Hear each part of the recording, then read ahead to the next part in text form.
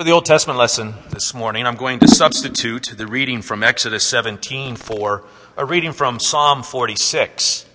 This was a text that the men studied at the breakfast yesterday, and it speaks very pointedly to God being our refuge and strength in our time of need. We read from Psalm 46. God is our refuge and strength and ever-present help in trouble. Therefore we will not fear, though the earth give way and the mountains fall into the heart of the sea, though its waters roar and foam and the mountains quake with their surging. There is a river whose streams make glad the city of God, the holy place where the Most High dwells. God is within her. She will not fall. God will help her at break of day. Nations are in uproar. Kingdoms fall. He lifts his voice, the earth melts. The Lord Almighty is with us. The God of Jacob is our fortress. Come and see the works of the Lord, the desolations he has brought on the earth. He makes wars cease to the ends of the earth. He breaks the bow and shatters the spear. He burns the shields with fire. Be still and know that I am God. I will be exalted among the nations. I will be exalted in the earth. The Lord Almighty is with us. The God of Jacob is our fortress. This is the word of the Lord. Thanks be to God. The second reading is the epistle lesson from Romans chapter 5, beginning at verse 1. Therefore, since we have been justified by faith, we have peace with God through our Lord Jesus Christ. Through him we have also obtained access by faith into this grace in which we stand. And we rejoice in the hope of the glory of God. More than that, we rejoice in our sufferings, knowing that suffering produces endurance. And endurance produces character. And character produces hope.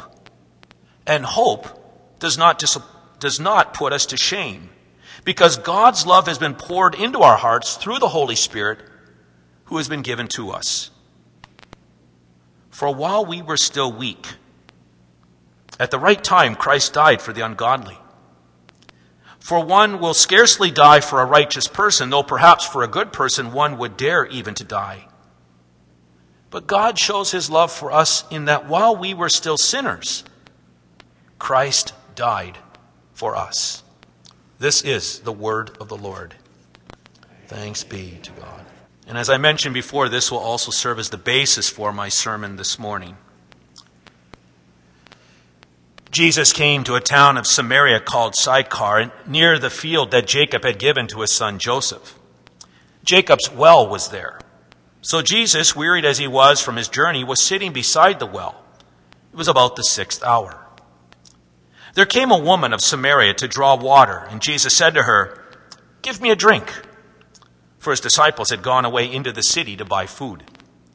The Samaritan woman said to him, "How is it that you, a Jew, ask for a drink from me, a woman of Samaria?" For Jews have no dealings with Samaritans. Jesus answered her, "If you knew the gift of God and who it is that is saying to you, 'Give me a drink,' you would have asked him, and he would have given you living water." The woman said to him, "Sir, you have nothing to draw with, and the well is deep. Where do you get that living water? Are you greater than our father Jacob? He gave us the well and drank from it himself, as did his sons and his livestock." Jesus said to her, "Everyone who drinks of this water will be thirsty again. But whoever drinks of the water that I will give him will never be thirsty forever. The water that I will give him will become in him a spring of water welling up to eternal life." And the woman said to him, "Sir, give me this water, so that I will not be thirsty or have to come here to draw water." Jesus said to her, "Go, call your husband and come here." The woman answered, "I have no husband." And Jesus said to her, "You are right in saying, 'I have no husband,' for you have had 5 husbands, and the one you have is not your husband. What you have said is true." The woman said to him, "Sir, I perceive that you are a prophet. Our fathers worshipped on this mountain, but you say that in Jerusalem is the place where people ought to worship." Jesus said to her, "Woman, believe me, the hour is coming when neither on this mountain nor in Jerusalem will you worship the Father. You worship what you do not know. We worship what we know, for salvation is from the Jews. But the hour is coming and is now here when the true worshipers will worship the Father in spirit and truth. For the Father is seeking such people to worship him. God is spirit, and those who worship him must worship in the spirit and truth." The woman said to him, "I know that Messiah is coming, he who is called Christ. And when he comes, he will tell us all things." And Jesus said to her, "I who speak to you am he." This is the gospel of the Lord. Praise to you, O Christ. Well, dear friends, dear brothers and sisters in Christ, the coronavirus pandemic is not the first pandemic experienced by Americans. For example, in 1918, the influenza pandemic known as the Spanish flu killed 50 million people around the world, including 675,000 Americans. 675,000 Americans. From late September 1918 through early November of that same year, the first peak in that spread of that virus, cities around the United States banned worship services, among other public gatherings. The Boston Globe declared Sunday, September 29th, as the quietest Sunday Boston had ever saw. There was less for the citizens to do probably than any Sunday since the old Puritan days. The Grand Rapids Herald doubted that anyone suffered more from the state ban on public worship than the members of the city's 17 Christian Reformed churches, who, quote, have been trained from childhood to regard regular church attendance as natural in their lives as eating breakfast. There were a variety of responses from church leaders and laity to this ban, to these bans. The Methodist revivalist George R. Stewart is reported to have said, "We have had the strange experience of a churchless Sabbath. The pandemic should convince intelligent Christians to trust science rather than seeking to tempt God to perform a miracle in the preservation of our health. Christians do not discount their faith in the omnipotence of their God," he said, "by keeping their bodies and homes and streets clean and non-germ producing, by using care in traffic and travel, accepting vaccination, sprays and disinfectants, and keeping God's own laws of health and life. Any other course is the fruit of ignorance and false teaching." So end his opinion. There were other church leaders who defied the ban and who held worship services, sometimes experiencing widespread indignation from people within the community. And there were even some who defied the ban who were thrown into jail. Others got a little more creative. Some conducted open-air worship services. Others engaged in what they called home worship. Others had their sermons, pastors had their sermons published in local newspapers. And the clergy worked around the clock in order to bring pastoral care and sick calls to the people who were in need. And even the laity got into the act as some of them began to take care of what was known as epidemic orphans, giving them not only food and clothing, but supplying healthy recreation and instruction. Today, there is a widespread response by churches across the land in response to the threat of the coronavirus and based upon recommendations that are coming from the Centers for Disease Control and Prevention. There's no outright ban on public gatherings of at least less than 100 people, and yet some congregations across our land have chosen not to meet for this weekend in worship services, and they've done so voluntarily. Other congregations are worshiping virtually. That is, their service is being streamed on the internet so that their members who are sitting at home can participate with them. Some pastors are having their sermons posted online, and my sermon will be posted on our website as per usual after this service today. Other congregations have chosen to offer multiple service times, recommending that their members worship at various times that it's offered so that they can get under the 100-person threshold.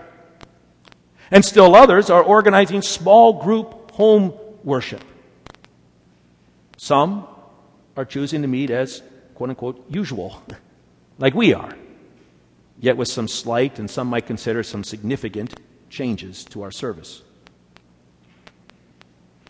What all of these responses indicate is that worship, public worship, is valued by Christians. That is true even of those congregations that have made the very difficult decision to not meet for worship this weekend. Since the day of Pentecost, Christians have gathered for worship during times of political, public, and pandemic upheaval. To gather as the body of Christ, to receive God's grace and peace through the ministry of preaching and the sacraments, and to offer up corporate prayers have been as important, if not maybe even more important, to God's people than being inoculated with a vaccine. Worshiping our Lord in public services are one of the core values that we as members of St. James Lutheran Church hold. It's not just the Christian Reformed who have been trained from childhood to regard regular church attendance as natural in their lives as eating breakfast. For us, attending the divine service is essential to who we are as God's people. In today's gospel lesson, Jesus speaks to the true nature of worship, which is instructive for not only why we value worshiping our Lord, but also how we might respond when we face pandemics and possibly even short-term bans on our own worship gatherings. Listen to Jesus' lively interaction with the Samaritan woman once again. "Sir," the woman said, "I can see that you are a prophet. Our ancestors worshipped on this mountain, but you Jews claim that the place where we must worship is in Jerusalem." "Woman," Jesus replied, "believe me, a time is coming when you will worship the Father neither on this mountain nor in Jerusalem. You Samaritans worship what you do not know, but we worship what we do know, for salvation is from the Jews. And yet a time is coming, and has now come, when the true worshipers will worship the Father in spirit and in truth. For they are the kind of worshipers the Father seeks. God is spirit, and his worshipers must worship in the spirit and in truth." And the woman said, "I know that Messiah called Christ is coming. And when he comes, he will explain everything to us." And then Jesus declared, "I, the one speaking to you, I am he." The Jews and the Samaritans had an ongoing debate over the proper place of worship. The Samaritans claimed that Mount Gerizim is the right place for worship. The Jews asserted that the proper place for worship is at Solomon's temple in Jerusalem. But surprisingly, Jesus claims that neither Mount Gerizim nor Solomon's temple in Jerusalem have a future role in the worship of God's people. "Woman," he says, "believe me, a time is coming, and it is actually upon you even now, when you will worship the Father neither on this mountain nor in Jerusalem." You see, in the new order that Jesus inaugurates, arguments over place of worship are out of date and meaningless. It's not where the place that we worship, whether that be Mount Gerizim, Solomon's temple, a basilica, a cathedral, a sanctuary like this, our home, a coffee shop, a school gym, a prison cell, a straw hut, or under a lean-to by a river. The place where we worship is not important. What is important is who we worship and how we worship. Jesus says to the Samaritan woman, "You Samaritans worship what you do not know. We worship what we do know, for salvation is from the Jews." The Samaritans are not only guilty of worshiping on Mount Gerizim, so to speak, but they're also guilty of rejecting the writings of the prophets and the Psalms and the historical books of the Old Testament. They have adopted a syncretism of worshiping false deities along with the ancestral God of the Jewish faith. In other words, the Samaritans are guilty of worshiping a false god. The Jews, on the other hand, for all their unfaithfulness, know God's plan of salvation from the writings of Moses and the prophets. And they know that the Messiah and the salvation that he brings will come from them, that he'll be a descendant of Israel. And Jesus is that promised Messiah.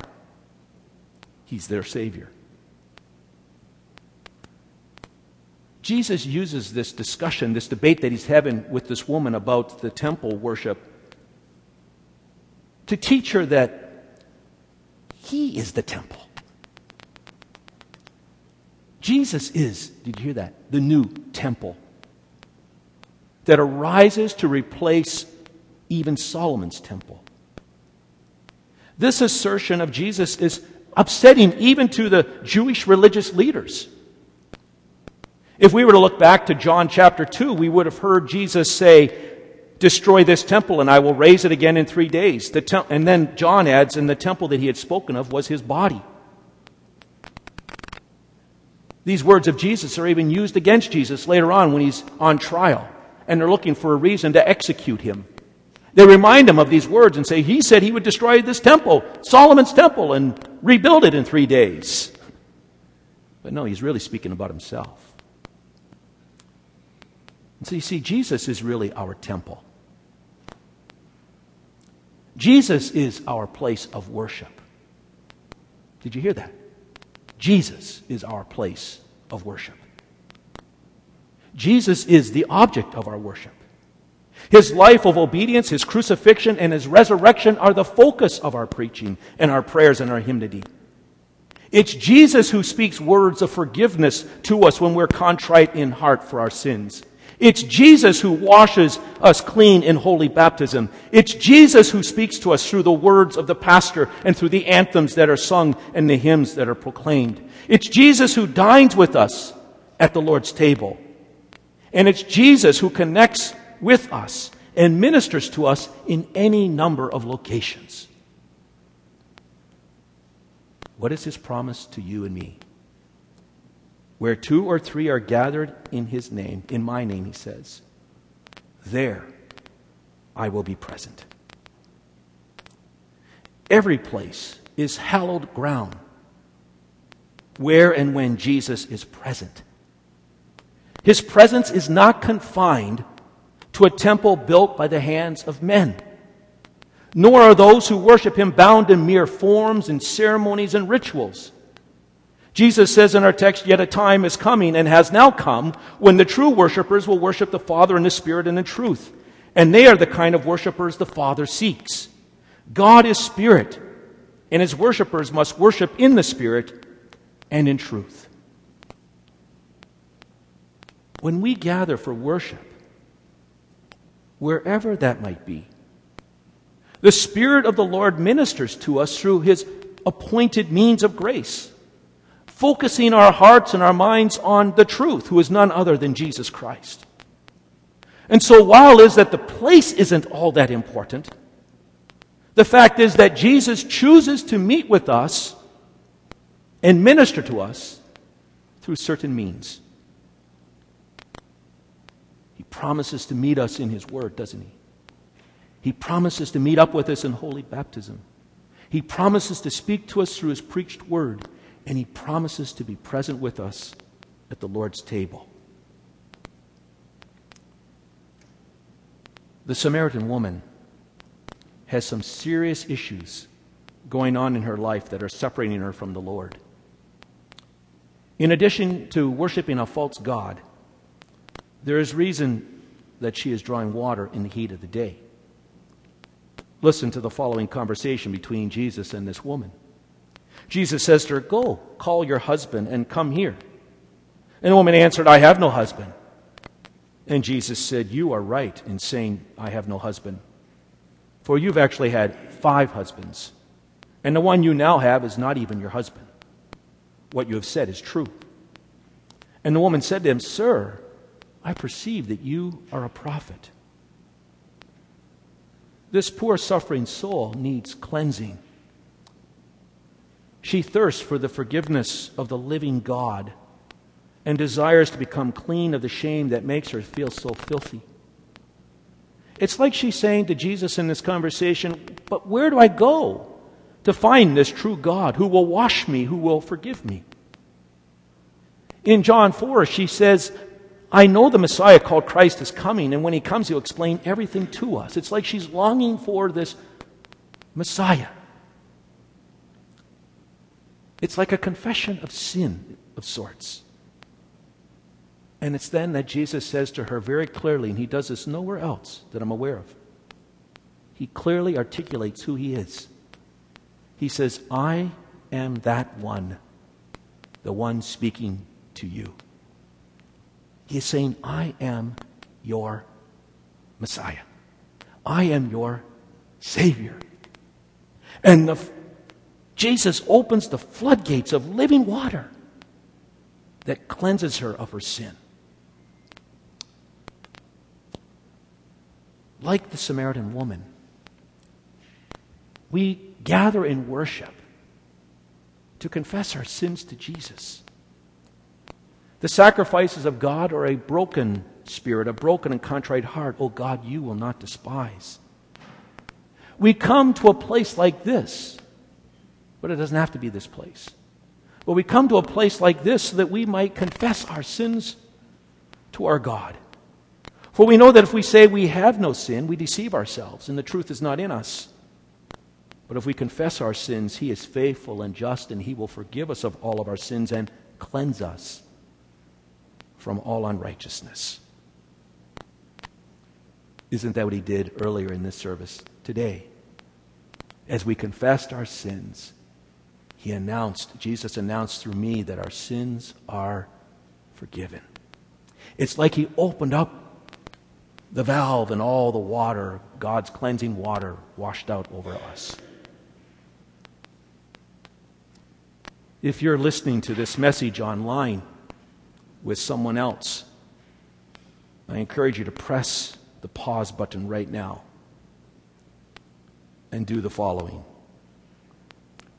Say, "Almighty God, have mercy upon us.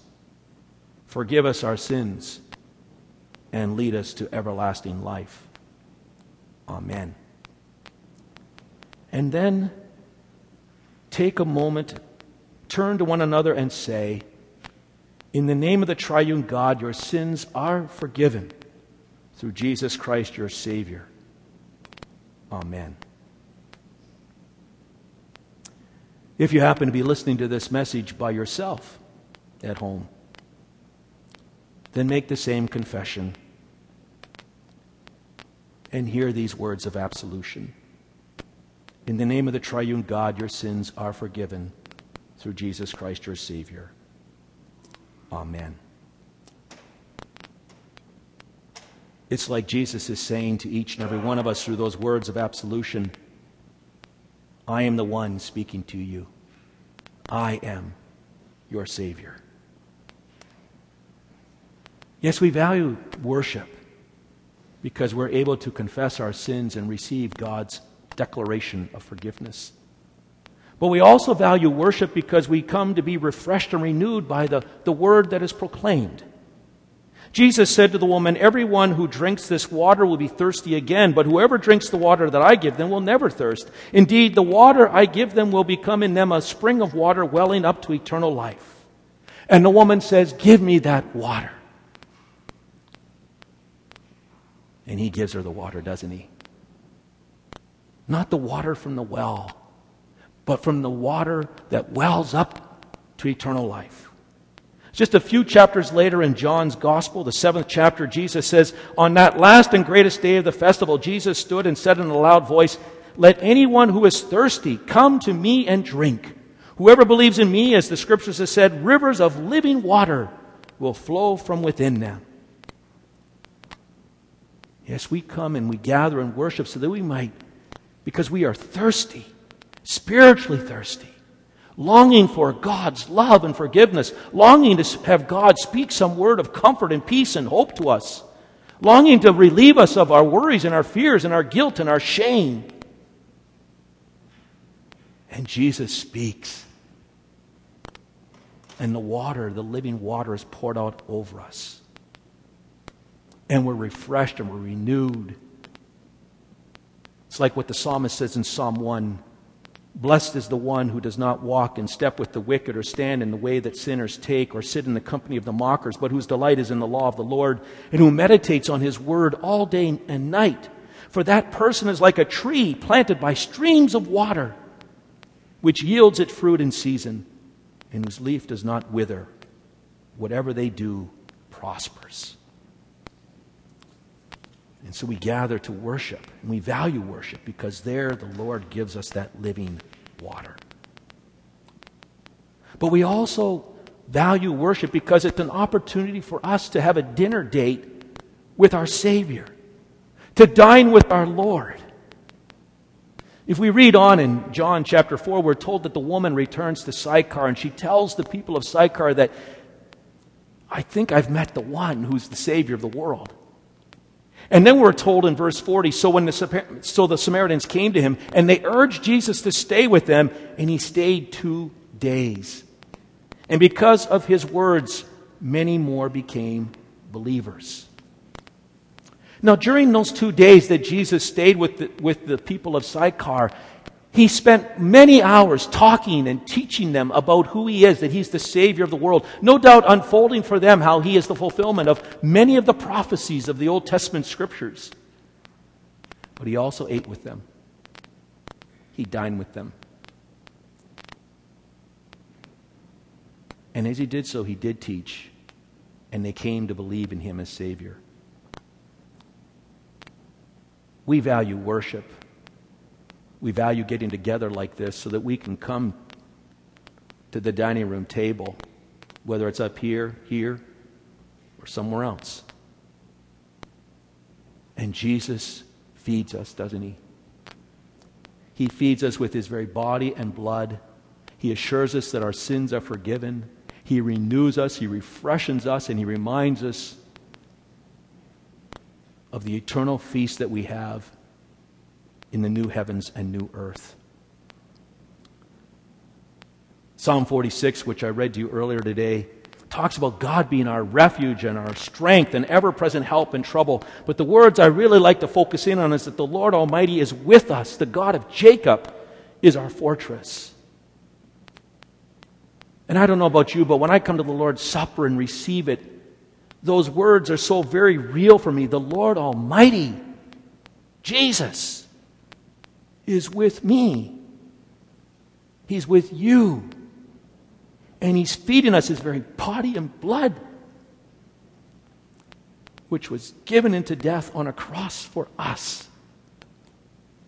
And that's why we can say that God is our refuge and our strength and ever-present help in trouble. Because we know that he's always with us and that he feeds and nourishes us through his word and through the sacraments. I mean, can you think of a more intimate, encouraging way that God is with us than how we receive God's presence in that sacred meal? And so we value gathering together for worship. The Samaritan woman discovers that Jesus is the Messiah. He reveals himself to her. And instead of keeping that to herself, what does she do? She returns to the very people in the community who shunned her and mocked her. And she returned to them to share the good news. She went to them and said, "I think I found the one." And we're told in verse 39 of John 4 that many of the Samaritans from that town believed in him because of the woman's testimony. Christians share the love of Christ in word and deed. And this too is an act of worship. In AD 249 to 262, the Western civilization was being devastated by one of the deadliest pandemics in history. Though the exact cause of the plague is uncertain, the city of Rome was said to have lost an estimated 5,000 people a day at the height of its outbreak. And as a result, many of the pagan Romans were fleeing to the hills to get away from the sickness as much as possible. But the Christians, they stayed behind. And they were known for their compassion and benevolence to the sick and the dying, the anxious and the grieving, even placing themselves right in the midst of death itself. A century later, the Emperor Julian attempted to curb the growth of Christianity after the spread of the plague by leading a campaign to establish pagan charities that mirrored the work of Christians in this realm. In AD 362, Julian sent a letter complaining that the Hellenists needed to match the Christians in virtue, showing the recent growth of Christianity and their benevolence to strangers, their care for the graves of the dead, and the pretended holiness in their lives. Elsewhere he wrote, "It is for a disgrace that the impious Galileans," that is the Christians, "support not only their own poor, but ours as well." I share this story with you because you see, this too is an act of worship.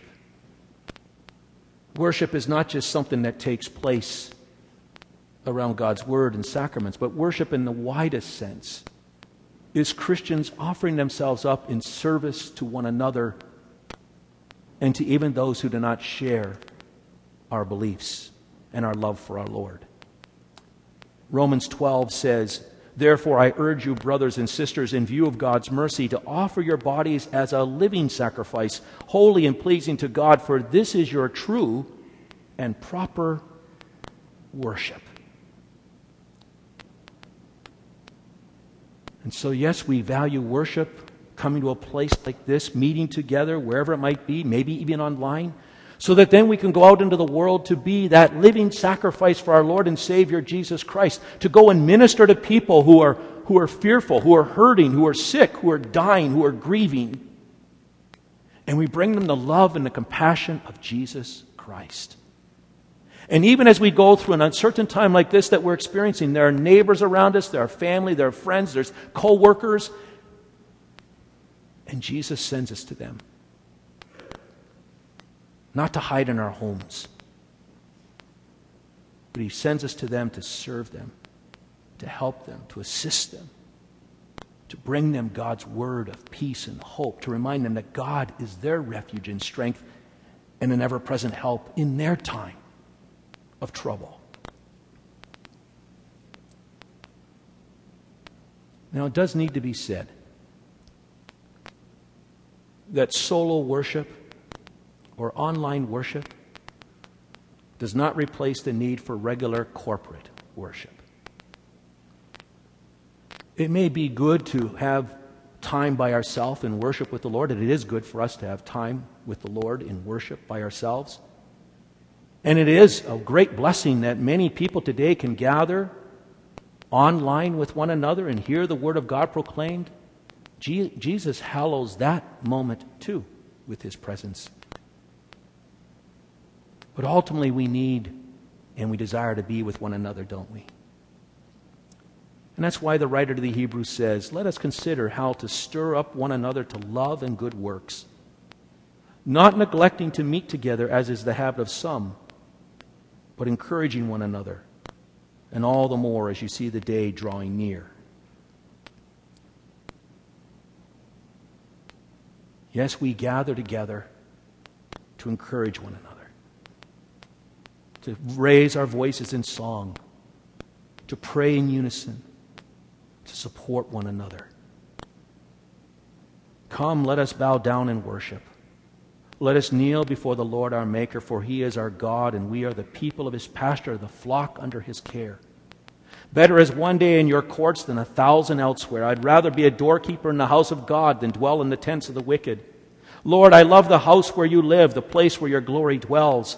Open for me the gates of the righteous. I will enter and give thanks to the Lord. The gate is the Lord through which the righteous may enter. I will give you thanks, for you answered me. You have become my salvation.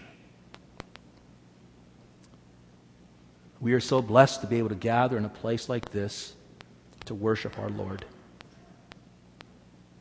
But the place isn't really all that important.